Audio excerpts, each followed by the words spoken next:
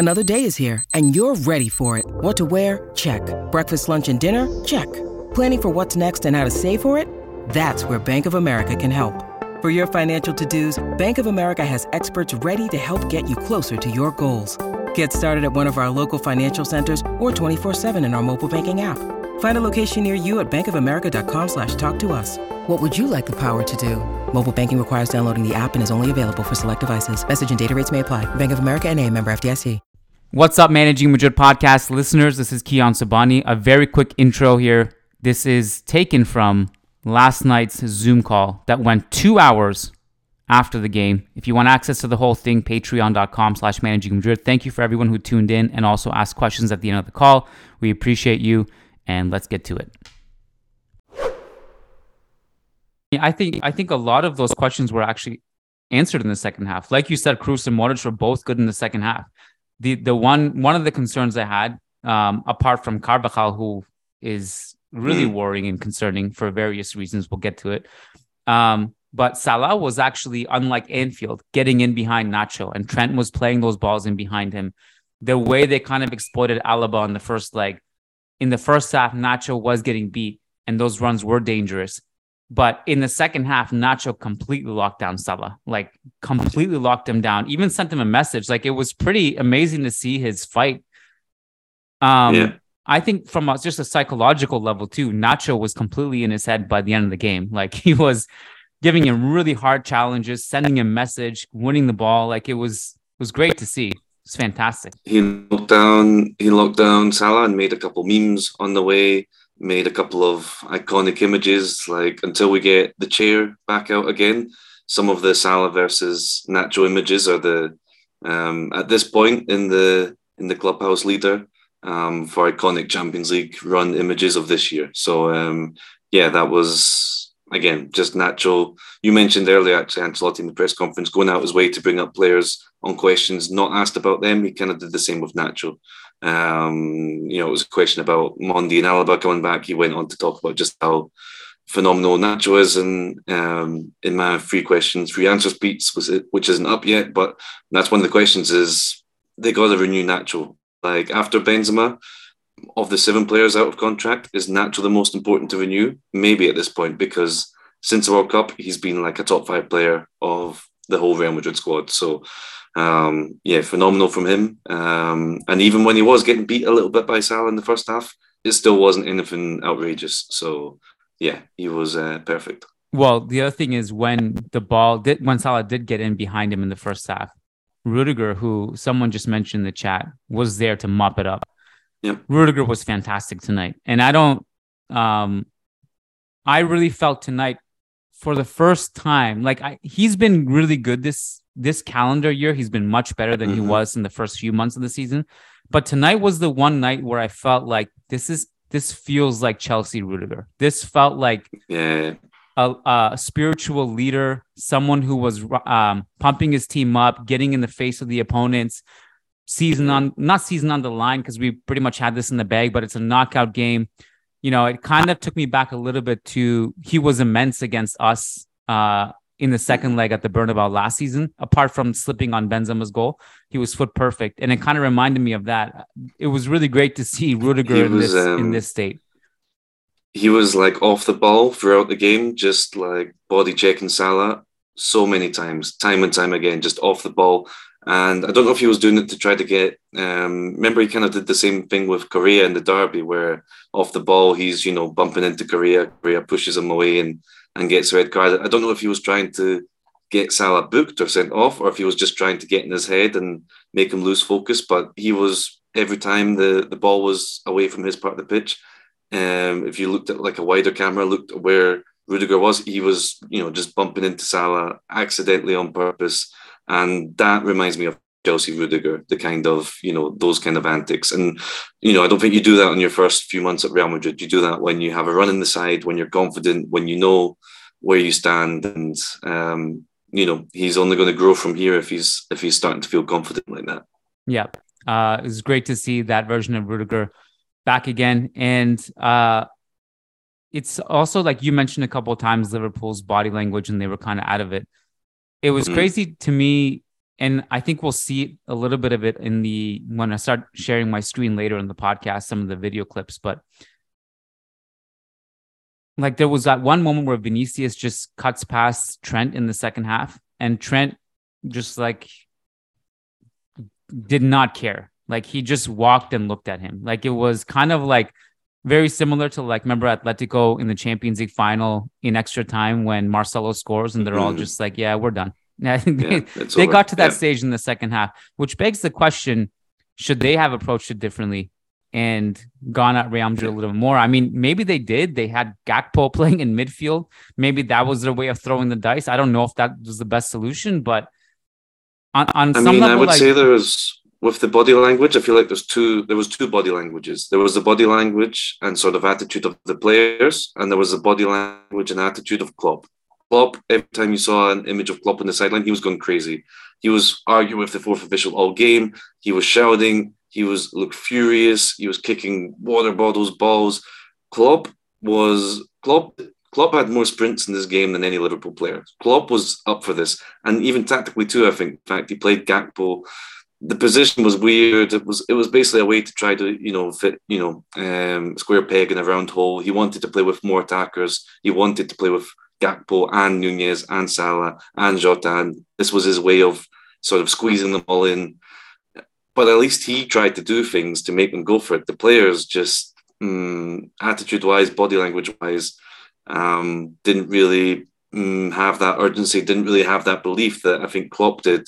You talk about the Atletico Champions League final one. It's a similar thing, but it's a bit different because, well, in this one, they have a month since the first leg. It's a whole new game. You don't have tiredness. They should have been able to regroup, plan this game accordingly, and come out with a plan of how to try to get the 3 goals back. And it seemed to me like Klopp cared and tried and had the passion and belief, and the players just didn't. Yeah, I mean, I don't like. I think maybe that was his way of trying to rile up his team and stuff. I suppose it also didn't help after the first leg. Probably based on emotion, he said the tie is over. That's true. Yep. Yeah. So, it's interesting because, like, I think in some ways, obviously, their intentions were right, but like they pressed right off the bat. They forced Courtois basically into a long ball every time. Courtois, 57% passing accuracy. And I'm obviously, like, he's a goalkeeper. I'm not expecting a high passing accuracy, and that's not his fault. The point is basically that he couldn't play short passes tonight. He had to go long every time. And that was just kind of a byproduct of Liverpool trying to press high. But they didn't generate many chances in this game. The XG tonight, Real Madrid 2.21, Liverpool 0.58. And again, apart from maybe if they had taken advantage of some of Carvajal's giveaways in the first half, they could have maybe pounced on something. But again, the Real Madrid fully deserved this.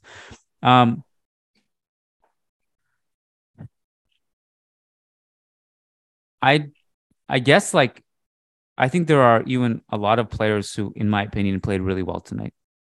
I think, if I'm not mistaken, Benzema got the man of the match. A little bit surprised. I suppose that has to do with his goal.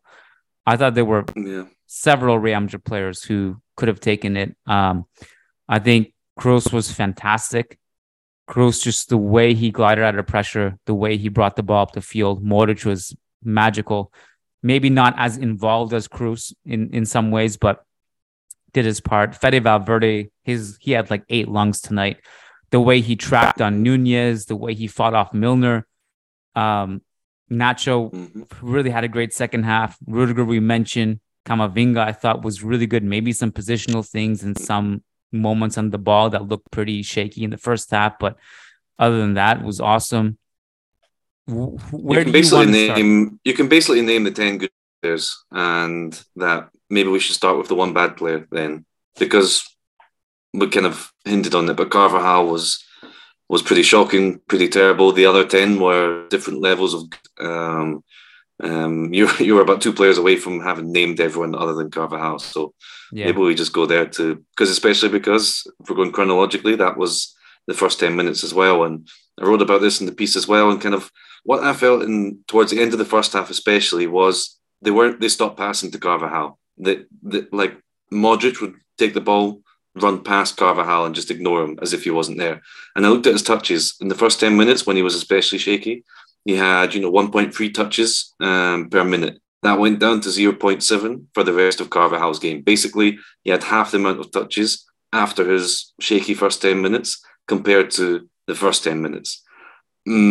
Seriously, just looking at it, it looked like they were stopping passing to Carvajal. And that's a huge problem. Like, obviously not in this game, but long term, that's worrying, because it wasn't just he had an off day. This is, we've seen this for a while. And part of the point I was writing about Carvajal was I was at the Espanyol game on Saturday, and I was surprised when he didn't come off, because we know Carvajal can't play 90 minutes 2 times in 4 days. He can't do that.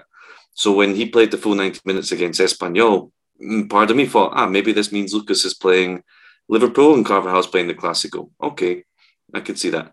Carvajal starts today. He plays almost the whole game, 86 minutes, and he just can't do that anymore. He's only 31. Like, it's not like Marcelo last year. He's only 31, but he just can't do that anymore. And the first 10 minutes was, in a game like this, when you need to keep your cool, when you need to not let a team like Liverpool chasing the game score 1 in the first 10 minutes. Because if they score 1 in the first 10 minutes, they can score 3. If you keep them out the first 10 minutes, they start to lose belief, as they did. And Carvajal was just really worrying. Not just the technically misplaced passes, it was the decision making, it was everything. Yeah, I mean, with him, like, it's not necessarily, he's not an old player. 31 is not old. Nope. Like, if 31 is old, we're all old, even. But he's not that old. Like, but it's just a physical deterioration with him, which, okay, there's the physical deterioration aspect. It shouldn't hamper your decision making on the ball that much, where you can't place a pass properly, or even have such a heavy touch, because and so maybe it's just also half mental, half physical. It's a bit of both, but he's clearly not the same player he used to be. The problem is, it's not like you have a plethora of options at right back, right? It's not like you can talk about mistakes in the transfer window and not having purchased a reinforcement there, but right now, that's a different problem. Right now, you just don't have another option apart from Lucas Vazquez or Odriozola, who just will never play, or Vinicius Tobias, who will never play. So it is kind of what it is. Carvajal is going to be the starting right back for all these Champions League games, and you just have to hope that you get the best version of him as much as you can. So I guess that I is. think you can, if you just don't play him against Espanyol at home on the Saturday. Like, rest him in that game. Yeah, you got to rest him. And then it kind of comes from that. It's not his fault. We know Ancelotti should know that he can't play 90 minutes 2 times in 4 days. That's why I was already worried, or honestly not expecting him to start coming into this one, because he played 90 against Espanyol. And depending on the Clásico, but if the title race is over, you rest him on the weekends and you play him midweeks. But I don't know if Ancelotti shares that view. So we'll see. I feel bad about this too, because honestly, it feels like we've been piling on Carvajal for months now. It's like, we have social media guys who cut out clips for the podcast, and every time, I swear, it's like they cut out the Carvajal sucks clip, and it just, I feel bad. It's like every time, because he's obviously, we can lay on Odriozola a bit more if you want, so it just mix it up. The secret to not getting criticized is to not play, and you will never hear our wrath. But I mean, it's like he had basically everything, almost every mistake, and there's many early on, were from him. I mean, the very first minute of the game, within 30 seconds, he gives it away under pressure. I think it might have been Ream's first touch on the ball was him giving it away. The chance of the 7th minute that Nunez had in the box, that was the Carvajal giveaway. 55th minute, a brutal pass. 21st minute, not a pass, but his heavy touch, loses it right outside of our box. Yeah, Nunez cutting inside way too easily to shoot past him in the first half. 33rd minute, it goes on. And I think it's just a huge concern. Like, the teams are actually going to get tougher now, not easier. I mean, maybe you luck out and not draw Napoli or City in the next round. But either way, you're not, you may not get away with you may not get away with this in another game, basically. Yeah. So that was the player you said that was not good. Out of the way, poor guy. I mean, that's why he's going to get criticized when you have a game where 10 players played well and one didn't. You know. Yeah. Honestly, the other 10, like I said, were different levels of good. You know. I wanted to go back to an earlier discussion we had where Carlos said I didn't make subs because, when you don't need to change things for the sake of it. Mm-hmm. My counter to that is it's not only about what's happening on the field today. It's also about future games. Mm-hmm. You have a Clásico coming up. If you really believe Modric and Kroos need to play that in a tie that's already won, why are you not making subs until the 80th minute? And it's also just a combination of we're not subbing Modric and Kroos off for Julian Faubert and Fernando Gago and Thomas Gravesen. We have Dani Ceballos. We have Tchouaméni. These guys. What's with the Gravesen hate? Oh, I'm sorry, I forgot. You like him, don't you? Why was it? Because he played for Celtic? No, just he played everywhere. He was amazing. Okay. Amazing. That's the stretch.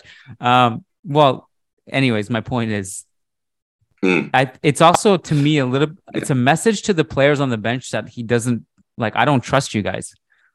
We're up 3 goals in the Champions League with 10 minutes, 15 minutes to go. I don't trust you guys. I can't take Modric and Kroos off. This is too important. You guys stay on the bench. Ceballos, I don't trust you. I don't trust you. Tchouaméni. I don't like the message. Or you could say it's a message to the guys on the pitch, what a game, perfect, keep it up, for future games as well for them, not about for resting them, rotating them, but maybe a message to be the 11 I picked today, you guys have nailed it, and there's no reason to, take off someone for Ceballos, and it starts to create doubts. For better or worse, Ancelotti is very much a partido guy. He's always thinking about the game in the moment and not thinking about the game in 4 days' time, in 7 days' time. He's very much the short term, let's win this game, even more so when it's the Champions League, which is his competition, Real Madrid's competition. So even a Clásico in a few days' time, Ancelotti is never going to be the kind of guy, even winning against Liverpool, to make decisions based on the Clásico on Sunday.